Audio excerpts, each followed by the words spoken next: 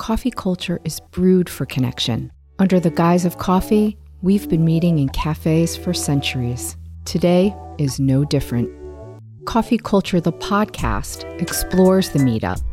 If you are a coffee enthusiast, maybe seeking modern love on a coffee date, or want some health hacks, we'll dig into that too. I'm Holly Shannon. Come wrap your hands around a hot cup of connection with me on Coffee Culture. Hello, Coffee Culture family. I'm very excited as I'm rounding off season 5 that I got the Coco Nelson here with me today. Hello, Coco. How are you? Hello, I'm doing wonderful. So happy to be here. And I have dropped her name a couple of times in some other interviews that I've had because she is actually my therapist and she is helping me on a number of interesting journeys I'm going through. And so she's here to help you today. We have some deep conversations around connection, which is what the show is about. But let me do a proper introduction so that you can all hear how amazing she is. So, Coco Nelson is a trauma therapist and somatic healer. She's the founder of the Evolved Therapist and the movement into transformational therapeutic experiences. Coco is passionate about changing the process of healing and being the other option, disrupting the traditional therapy model and redesigning the healing process with more emphasis on in-person experiential transformation and modalities that use the body to heal the mind. Coco is doing some very interesting things. If you follow her podcast, Let the Rest Burn, she walks you through a lot of archetypes that have been talked about in the past by, I think it was, Coco, correct me, Carolyn Miss, and then Carl Jung. Carl Jung. Mm-hmm. So it's an interesting process with a lot of history and background. So she has evolved, but at the same time, she's sharing some historical references that help us all heal properly and understand our archetypes and our shadow archetypes and all that. So, Coco, have I left anything out here? You do a lot of retreats as well. Is there anything you'd like to share with everybody that I haven't said about your marvelousness? I mean, that was a wonderful introduction. I would say that, as I'm evolving from the traditional therapeutic model, which is what I did for 15 years, I really want to make therapy and healing accessible and affordable and work for everyone, right? Everybody has a different way, a different path of finding growth and healing. And so I think when it is so rigidly focused on talk therapy or on one particular modality as this is the way that you get better, I think it restricts a lot of people from getting help and resources. So I'm really passionate about doing master classes and doing workshops and putting things out there for free and or low cost for those all around the world who just really need some of these tools and resources. I'm really big into community for that reason. So that's part of the reason why I show up on socials, part of the reason why I do my podcast. I really do just want people to have this information. And then on a more deeper intrinsic level, when I'm working with someone one-on-one, I'm really passionate about using the body to heal the mind. Mindset work is incredible, but it just doesn't take you all the way home. And being able to clear out your nervous system and be able to integrate what you know into your body can feel like everything you've learned over all of these decades of your life finally lands. And that is what I'm really passionate about, is helping people actually feel different, not just think different. Mm-hmm. And you do a modality called EMDR therapy. Yes. Do you want to share what that's about a little bit? Because I think that's what you're talking about, right? Yes. Yeah. There's a few different ones, and I'll kind of go through the letters and let you know what they are. So EMDR is eye movement, desensitization, and reprocessing. It was developed by Francine Shapiro, who is a Canadian, and she has a really cool story. If you want to look it up on how she discovered EMDR, it's kind of fascinating. But it is one of the top therapeutic treatment modalities in the world for trauma. And a lot of people are like, oh, well, I don't have trauma, so I don't need EMDR. Well, we all have trauma in the way that those of us in the field are defining it, which is our body's response to a perceived threat, which every one of us has experienced. So what happens is it kind of like updates your nervous system. Instead of running off of this past model that's being triggered by things that are no longer a threat to your survival, it updates you into the present moment. So you can actually adapt to the current situation in your life and assess for a valid threat or not. So this is as simple as, maybe an experience you had in sixth grade or fifth grade, kind of informing the present moment and making you react in a way that doesn't necessarily match what's happening in front of you. So EMDR, very scientifically, it uses bilateral stimulation. So that can be eye movements, looking back and forth, auditory, sounds back and forth in your ears, or tactile, where you hold these buzzies and they buzz back and forth. And through targeting specific memories or experiences in your body, you're able to bring it up into the frontal cortex part of your brain, the thinking part of your brain, release the sensation, the feeling part of the memory, and store the information. So now you can remember it or recall it without the associated feeling taking over your body when that happens. It's extremely effective and efficient. Especially for phobias or single event traumas, you can feel relief pretty immediately. For those of us, all of us, who have layered experiences. We're so layered. We're so layered. It takes more time, but it's like taking one layer off at a time, right? And you just get deeper and deeper into this and you feel more and more anchored and grounded. And it's extremely, extremely powerful intervention.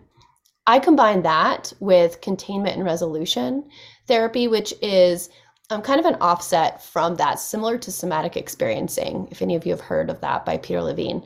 But in EMDR, they're very specific about using a targeted memory, and they struggle to use any memory that you have disassociation around. With containment and resolution, we can actually go through the body, not necessarily the memory itself, to clear out the trigger. And so that is what makes me a little different, as I combine those two together, which creates a little bit more comprehensive approach. I'm also getting certified in somatic release breath work, which I use on my retreats, I use in my in-person sessions, and I'm hoping to also eventually use in my online sessions, because I find that to be extremely powerful and something you can learn and do on your own and can utilize throughout the rest of your life. So I want everyone to have that information for sure. I love this on so many levels. I was introduced to EMDR by Coco, and having done some research myself and understanding it was used in the military for PTSD. So for anybody listening, it's not like we're just getting all woo-woo on you. This is actual scientific modalities, and there's proof in the pudding. Yes, as they it's say. Empirically based studies. Thank you. She said it so much better than me. So what I'd like to do next, actually, now that we have a sense of Coco and what she can do, I want to dig into the connection side of the world, because that's kind of what my show is about. And one of the things that I often talk about is that we have this innate need for connection, and very often we'll use like the coffee meetup as an excuse to get together and help a friend out. Or, people will use it for business, like the coffee networking event, that type of thing. At the end of the day, we are all seeking connection. And I would love for you to help us explain on a, more of the level of, almost tribal, like how internally this is real. That is also scientific, our need for it and creating it, whether it's through tribes or the mommy and me group or your church or a book club, that type of thing. So maybe you can share with us what's happening to us internally and why we seek that. And then I'd also like to understand the importance of that as we head into post-pandemic and looking for quality connection. And I have other questions, and I know that's a loaded one, but I think you probably see the both sides of that. So I'm going to let you fly. Go, Coco. Yes. Okay. So the need for connection. So I'm going to deepen it, and I'm going to use the word belonging, right? And Brene Brown is so good about distinguishing between the difference between fitting in and belonging, right? Fitting in is us wanting to adapt our self-expression to fit within the confines of a group, a tribe, a community. Belonging is being seen in our true expression of self and being loved within it, right? So we seek belonging. We do not seek to fit in, we seek belonging. If we can't get belonging, we will seek to fit in because we need connection, right? So this goes back to us being primates, right? As primates, we cannot survive on our own. If we're isolated, we will die. That is basically not only like historical fact, but in reality, if you isolate a human being, they more often than not will not be very healthy and could perish, especially as babies. So this is so biological. It's the most basic need. It's the thing we come into the world wanting from the moment we take our first breath. And it never goes away. And what happens is I think we get confused sometimes. So I'm going to talk about the two different parts of our brain. There's many parts of our brain, but I'm just going to talk about two. So we've got our frontal cortex, our higher consciousness, the part of our thinking brain, if you will. Then you have your hindbrain, which is your reptilian brain or your more survival kind of nervous system space. That part of your brain is primed for survival. It doesn't really care about your thoughts as much. It's like, nope, we're gonna survive this no matter what. And this is where connection is born from, right? We desire connection from this place because it's best for our survival. But our frontal cortex has a lot to say about that when people hurt us, violate our boundaries, don't show up the way we want them to show up. And so this is where connection is so powerful, but it also can create some inner conflict for us, right? So there's a lot of those pieces. And then I would say also on top of that, let's see, so the post-pandemic question. So what is really interesting about what happened in the pandemic is that our fear and our understanding of wanting to stay safe and healthy and be respectful of other people put us at odds with a very basic and extremely powerful human need to connect. So it's almost as if our desire for connection became a threat to our survival. And then we had major inner conflict. Oh, that's so well said already. Yes. Yes, and yes. And we saw that conflict on the outside as well, like all of us freaked out at each other. But also it's just, here, I'll give you a story, just a quick one. I had a good friend at the very beginning of the pandemic who was nursing her baby and had two other young children. And she got COVID from her mother. And her kids did not have it. And her pediatrician told her to stop nursing her baby and to isolate herself for 2 weeks. Oh my God. Yeah. Goes against literally every instinct you could possibly imagine as a mother. Mm-hmm. Literally every instinct. Now, obviously that advice, unfortunately, was bad advice. As they discovered more about COVID, the baby probably would have been fine given, the health and the age and the things that were happening. Mm-hmm. But she didn't, she's going to follow the advice, and the doctor did the best they could given the information they had at the time, right? Like, it's not like he had any ill will towards her. He was just trying to make sure her baby was safe, understandably so.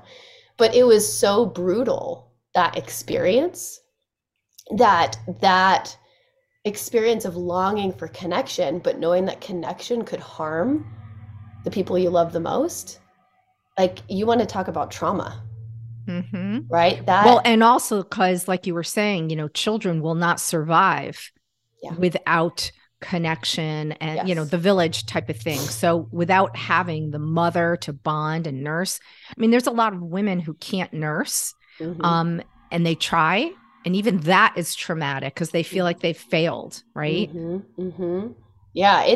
There's so much that goes into bonding with your children and wanting to physically be around them and touch them on a regular basis. Now, she isolated within the home, so their little fingers could go under the door. Oh my God, that's so cute. Yes, but she could also hear them and hear her husband losing his mind for 2 weeks straight. I was kind of like, this is awful, and I'm so sorry you're going through this, and so interesting. Like, I wonder how he's doing. Can you check the cameras? So all in all, like that experience was extremely traumatic for her, extremely traumatic for the kids. And it is a very specific example of a bigger experience we all had. We couldn't be around the people we love the most because if we went to our parents, our elderly parents are sick, are dying, our young babies, and we were sick or we had been exposed, we could kill them. And we're going to see the effects of this for a very long time because it is so inherent to our human existence to want to connect and belong. And we also don't want to harm the people that we love. So this inner conflict is going to create a lot of issues, but also a need for healing on a human level over the next like 3 to 5 years. That's really amazing. And to understand sort of the primal side of that, and how even in today's world with a pandemic, it's the same thing. Um, you had talked about fitting in versus belonging, and that was kind of my second question, but I think what I'd like to do is jump to another idea, another conversation, and I think it's very relatable, and it'll probably bring us back into the conversation about fitting in and belonging. So I wanted to talk about why we shouldn't be keeping up with the Kardashians. And that in trying to fit in, now that I know more definitively about the explanation between fitting in and belonging, and that trying to fit in to be a part of a community of people because we want connection. And we want that life because everybody says to surround yourself with the people you want to, be like and grow with and so forth. Why that is so toxic, because it's not really connection. It's almost like connection in Emperor's Clothes or whatever the old tale was. So I'd love to dive into that a little bit. And I know it's a little disparate, some of the conversations we're having, but I feel like connection shows its face or, in a few different ways. So I'd like to tap into that a little bit. So why should we not keep up with the Kardashians? Because the Kardashians can't keep up with the Kardashians. Let's just be answer. Let's be clear. None of them actually do what they're showing on social media. Let's drop that mic now. Yeah, it's all altered. It's not real. None of it's real, and they've admitted that multiple times, right? Like the way that they look, the way that they pose, the life that they live, the things that they put out there. It's all carefully curated by producers and by a team of people, right? And graphic artists, and you hang out with them for a couple of weeks, you're going to see what life is really like, and it's very busy and it's very chaotic, and there's a lot of mental illness that happens because they are growing up in an environment where they literally have no privacy and they're evaluated based on everything they do. It's a really terrible and hard way to live. Talk to any famous person, right? It's really difficult to be famous, actually. Their life is not their own. So that just in general, like who they actually are, none of us want to be in all reality. But what we're craving is power, right? We're craving power and influence. On top of belonging, we also want to have self-expression, and self-expression is a form of power. So there's a component of this where we all want to be seen. We want to have influence. We want to, allow for, I think, this feeling of meaning and purpose in what we do and what we say and how we are regarded in our communities. And so when you see somebody with money, with prestige, with material possessions, but also, with a platform, we crave that type of influence and that type of power to a degree. Not everybody craves that level of it, but we crave that level of access to the things that we desire and resources that we want. So oftentimes, like with many leaders, like with many people throughout all of history, people emulate, role model themselves off of, and try and copy those that are in power, because that is what we internally desire. It is only when you do your own inner work that you recognize what true power is. And ultimately, the people who do influence are not always the ones who are the loudest or the ones that have the biggest mic. Sometimes they're the ones behind the scenes whispering in that ear. Mm-hmm. Right? So it's this discovery, I think, of our youth understanding what real power is. Once they understand what real power is, then social media loses its pull. And I think what we haven't attuned for, and I'm just going to get a little neurobiological with you here, is the effect of comparison on our brain. So we, again, when we're looking at our primate status, when we're looking at our brain's ability to survive, it's constantly comparing in order to make better decision making. And that's our reptilian brain, right? It's not our frontal cortex. We're not comparing because we are jealous and we want those sexy pants the Kardashians have, we are comparing because that is a natural primal thing for us to do in order to survive. And so what you expose your brain to will activate comparison, whether you like it or not, because it's a hindbrain subconscious experience. You can't control it. So our frontal cortex has to filter what we're constantly seeing so we're not always comparing. Since we have been exposed to social media and the global reach of the internet, our frontal cortex hasn't necessarily upgraded its defense systems in understanding that the more that we look at people who have more power, have more money, have more love, have more of the things that we desire, the more we're going to compare and the more we're going to feel awful about ourselves. The more that we look at experiences of people who have less, the more we're going to feel better about our situation and the more we're going to feel guilty about our situation. So really what you want to expose yourself to is people that are just below or just above you. And this is actually motivational. This is inspirational. This is the stuff that gets us excited about life. And so filtering your social media, taking breaks from this, watching what you're looking at on the computer or the TV, it actually has a real neurobiological effect on your ability to grow. Because if you think it's too impossible for you to get here, you get stagnant and you give up. If you feel like you're so far above everybody else and that you should just be grateful, you're going to get stagnant and stop.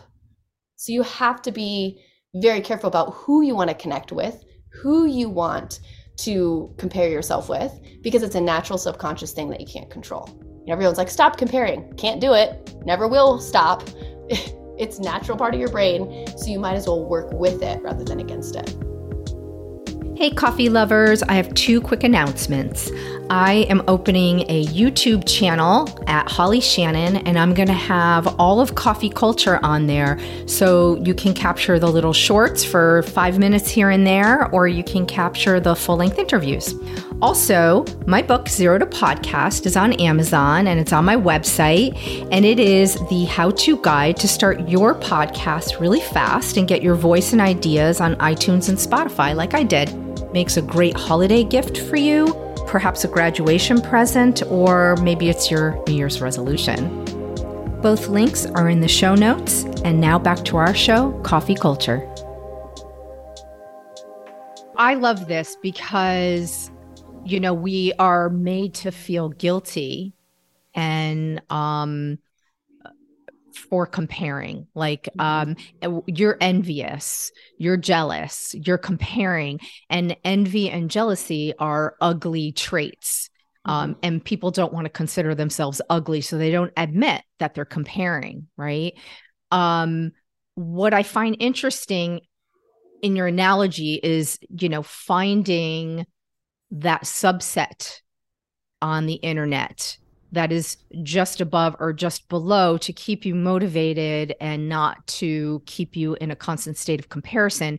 I'm going to be honest, that's all fine and nice, but when you start doom scrolling, you lose your autonomy and your agency around that. And the comparing in your hindbrain gets good and, pissed off and sad, and you lose your sense of empathy. You're right back down the jealousy train kind of thing. I feel as though that's where fitting in takes a front seat in the frontal cortex and is hard for people to step away from, even people who know in the moment that they're trying to fit in now. Oh, I got to have that Birkin bag. I don't have $10,000, but damn, that, look makes her look so powerful and it's in her posts. Mhm. And, I love the way she looks. And, they go on TikTok and before they know it, they're painting on all kinds of contour makeup to try and appear a certain way. Like fitting in is a hard nut to crack. And Mhm. I feel as though even the most intelligent people that I know, we all know get caught up in trying to fit in. I mean, even I do, and I know the neurobiology behind it. It's so subconscious and it's so rooted in our culture, and it's so rooted in our emotional experience. And I find it happens more often in business for myself because I desire a life of ease and peace and wealth and influence. I do. I'm full disclosure. I want all of that as well as meaning and purpose. And when I see people that have it that are younger than me or that maybe don't have the credentials I do, um, I get angry and frustrated. And so you have to recognize that behavior pretty quickly. And then instead of diving down that rabbit hole and buying the Birkin bag, that's when you turn it all off and turn inward and be like, okay, is this comparison worthwhile? Is there something that I'm not doing that they're doing? Are they working a little harder? Are they leaning into something I should lean into? Can I learn something from this comparison? Can I get curious about it? Or is this just me comparing myself to somebody who has a very different life and a different set of skills and gifts and luck? And how can I root back into my life? So it's fitting in is much more common in our youth because we don't know who we are. When we're older and we do know who we are, most of us have trauma around that. And we don't want to be who we are because we've been told that who we are is wrong and unlovable and unworthy. So it's like this horrible cycle of trying to figure out Right. where we need to stop this process. And I'll tell you right now, for each and every single one of us, it's doing the work immediately right now in this moment. Because the more that we all do this work to finally accept who we are, belong to ourselves, and then step into true belonging with others, the easier we make it for the generations that are coming up. My daughter gets to witness me work through comparison in a way that's healthy. She gets to witness me come back to myself so that when it happens for her, because it will, she has a path to now do that for herself. If she doesn't witness me doing it, if she doesn't actually experience it in real life, she has to figure that all out on her own. So a lot of this is us role modeling what it looks like to step from fitting in into belonging so that our children don't have to. Well, I think it's amazing that you are creating this environment for your daughter for the next generation. And others should emulate this and put it into practice. I know in your podcast you talk about some of these things. Um, but I'd like to also, we're I should say I'm guilty of this. I'm not going to speak on behalf of, my coffee culture family, but um in throughout the years, I've been in different communities, right? You had, the people that maybe you grew up with on your Yes. street playing kick the can or, whatever. And you Kick the have can. kick the can. I was always like either in jail, by the way, or it because I was the smallest, but hey, no trauma there. Um, and you go through school, maybe in high school where, everybody in middle school and high school is trying to fit in, find themselves, and we don't know who we are at that point. And then maybe even in college, you might still not have gotten to that point. So what I'm leading up to is in our trails from our lives of trying to fit in versus belong. We Mhm. might have acquired a few toxic friendships.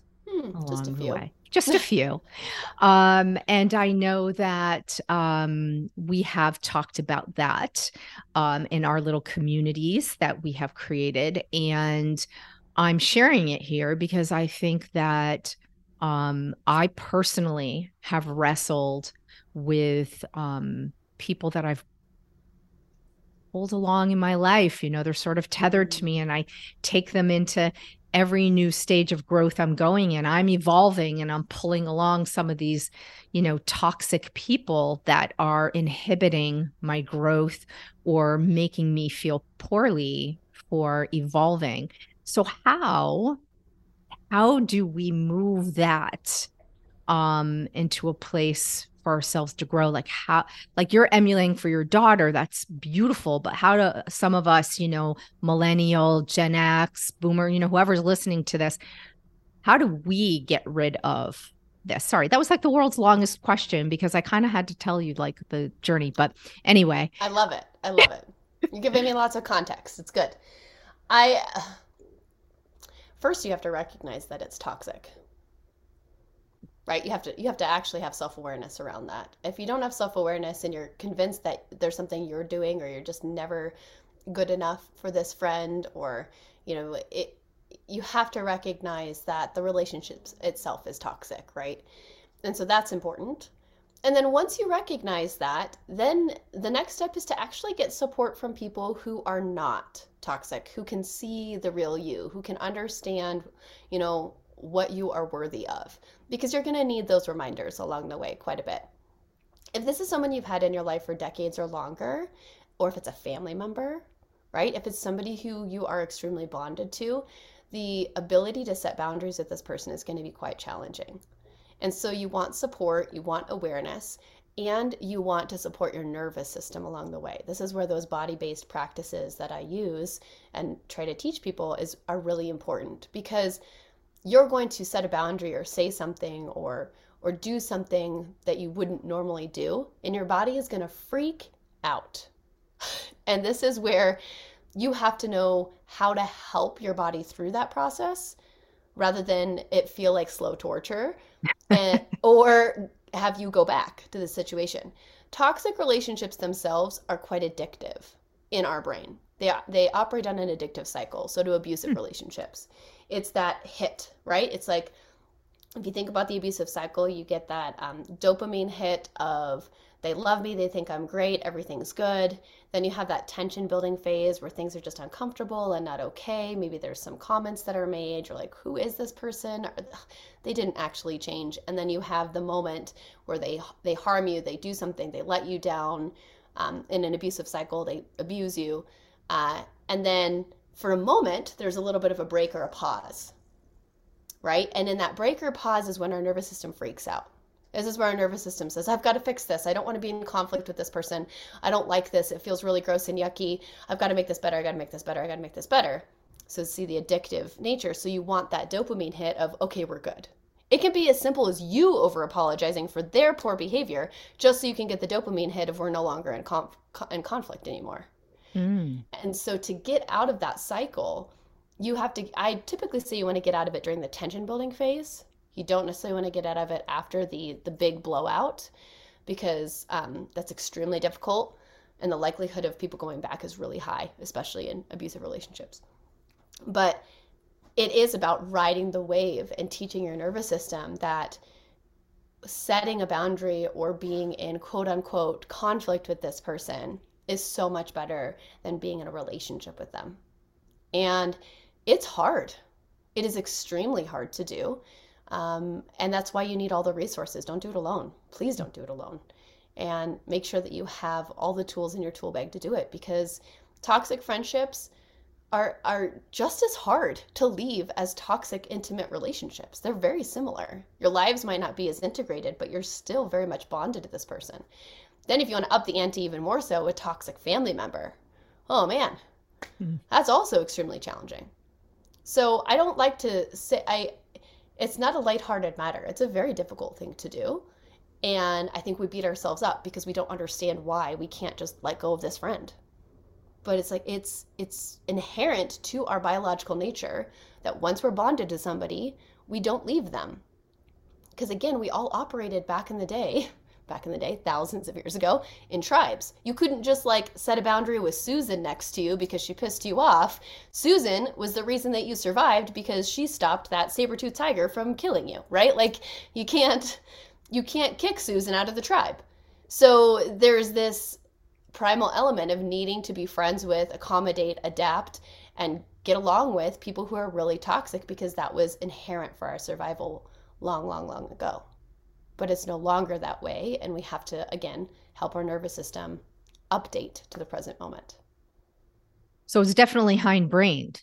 Yeah, The activity. Okay, interesting. most of what we do is hindbrain. Let's be clear. Like, you all think that you are in control of your lives. You are not. It's every once in a while we make a decision. Every once in a while, but most of the time, no. It's just our We're like hindbrain. crocodiles going through life, right? That reptile brain, we're just Yeah. like Yes, yes. It's just like, what is happening? I mean, we all laugh about it, but I really want you to look at your day and think about how many things you actually do that are much more subconscious. It's like 90% of what we do. very, very cool. Wow. We touched on a lot of interesting things here. Um, is there something that I'm not asking you about fitting in and belonging that you want to Mm. share? I think the final piece I would love to share is, you know, oftentimes when we learn this information, there's a sense of shame that comes over us because we're like, I should know better. I know this information. Or, oh, wow, like Holly and Coco are telling me all of this. Aha.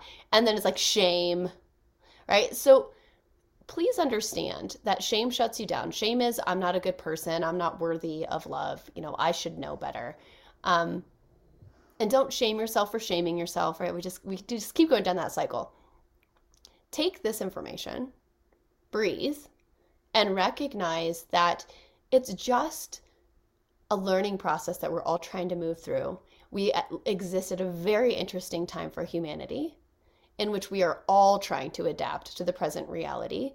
And the odds are stacked against you. We're all doing this together. So don't let shame in the door, and just take the information in, take it one step at a time, and start to just have that self-awareness that's going to help you look at this from a different perspective so that maybe you can start moving towards people that make you feel like you belong rather than make you feel like you fit in. Wow. Coco, I know that you have a lot of tools in your box, and all of those things will definitely be in the show notes. But is there a particular workshop that maybe dials into some of what we just talked about that you would like to share with everybody? And I could also put that in the show notes, but one that you think is more indicative of this conversation we've had. Oh, absolutely. So you're going to hear me talk about this a lot on any of my platforms, so you won't be surprised that I say this, but I have a self-led course called Becoming a Boundary Badass. And it is an amazing course. It's 6 videos. So it's robust in the sense that those 6 videos, each of them are a tool, right? And it's a specific tool related to how to hold, maintain, and set boundaries. But on top of that, there's this beautiful workbook that I spent a lot of time and energy putting together during the pandemic. And it's like 35 pages long, but it walks you through truly what the difference is between belonging and fitting in, and how to go about and understand boundary work and to get to the other side of this. So it is one of my favorite courses that I made. I typically do master classes on it as well. I usually do group programs around it, but I would start there. And if you love what you see, come into my world, and I'm sure there'll be many things that you can join.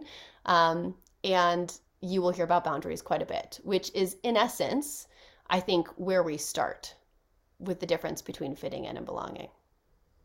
Oh my God. Thank you. That's just amazing, amazing, amazing.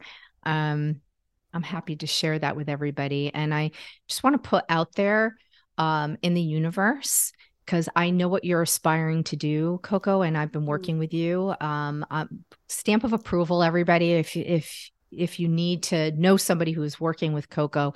But I want to call it here that one day you are going to be on Oprah's stage, because I think you are a very powerful human being, and you do the work on yourself as well as with others. And I think that's part of why you became the evolved therapist. So I want to thank you for coming on my show. Well, thank you. Can we invite Brene Brown and Elizabeth Gilbert and Glennon Doyle on that stage with Oprah as well? I would be happy to do that. And actually, I think you should be doing some of the Instagram lives with them. Very often I see them talking with people. I love all of them. I would, for different reasons. Elizabeth Gilbert, for example, she wrote the book Big Magic. Mm-hmm.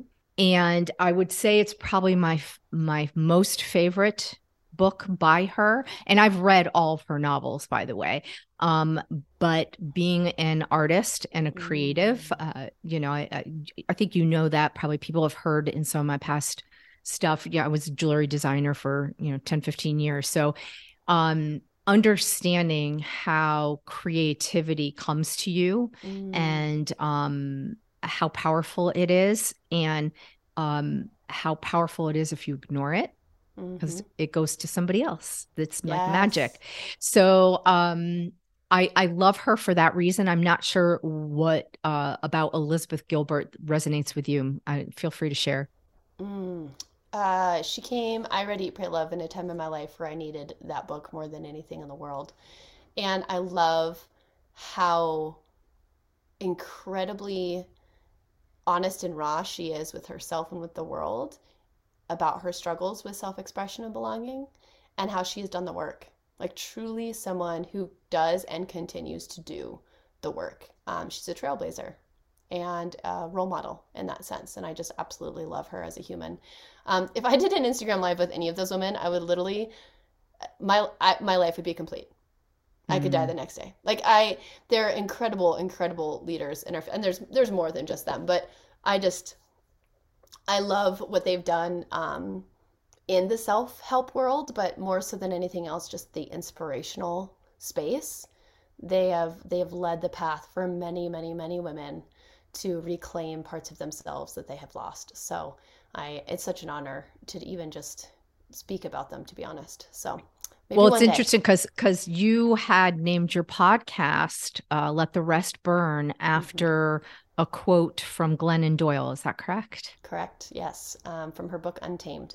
And what is the meaning behight that?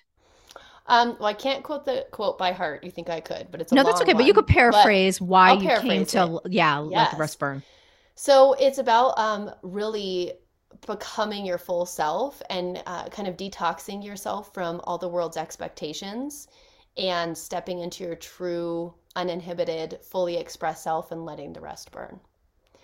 And it was my story about doing that and what I had to burn to get to that space, which really was my divorce, but more so than anything else, it was reclaiming this girl who was loud and proud and very spirited and at times too much. And I had to kind of reclaim her in this process and burn all of the BS that I was told or experienced in my life, and really knowing that I wanted to help other women and men do the same for themselves as well. So yes, it's all of the above. I love that book. It has definitely helped a lot of people get divorced. Oh my God, ouch. So everybody, I'm going to encourage you to give a listen to Colleen's work, or Coco, as she both. Yeah. Both. Colleen's my given name, and Coco is my stage name. They're all the same. My best friends call me Coco too. Yeah. So she gets very raw and very vulnerable and shares a lot of her stories around her divorce. And so you'll be able to learn with her. And I think that's what makes you so accessible and so genuine. And I thank you so much for coming on Coffee Culture. Thank you for having me on. It was an absolute pleasure. Would you like to join the party, coffee lovers? I have two ways for you. Please go over to YouTube now and subscribe to @HollyShannon, and there'll be all the videos of this podcast there as well. What's the second way you can do that? You can leave a review with your ideas in Apple Podcasts. Either way, I would love it if you share a hot cup of connection and coffee culture with a friend. And if you'd like to support this indie podcaster, you can buy me a coffee. The link is in the show notes. Thank you, coffee lovers.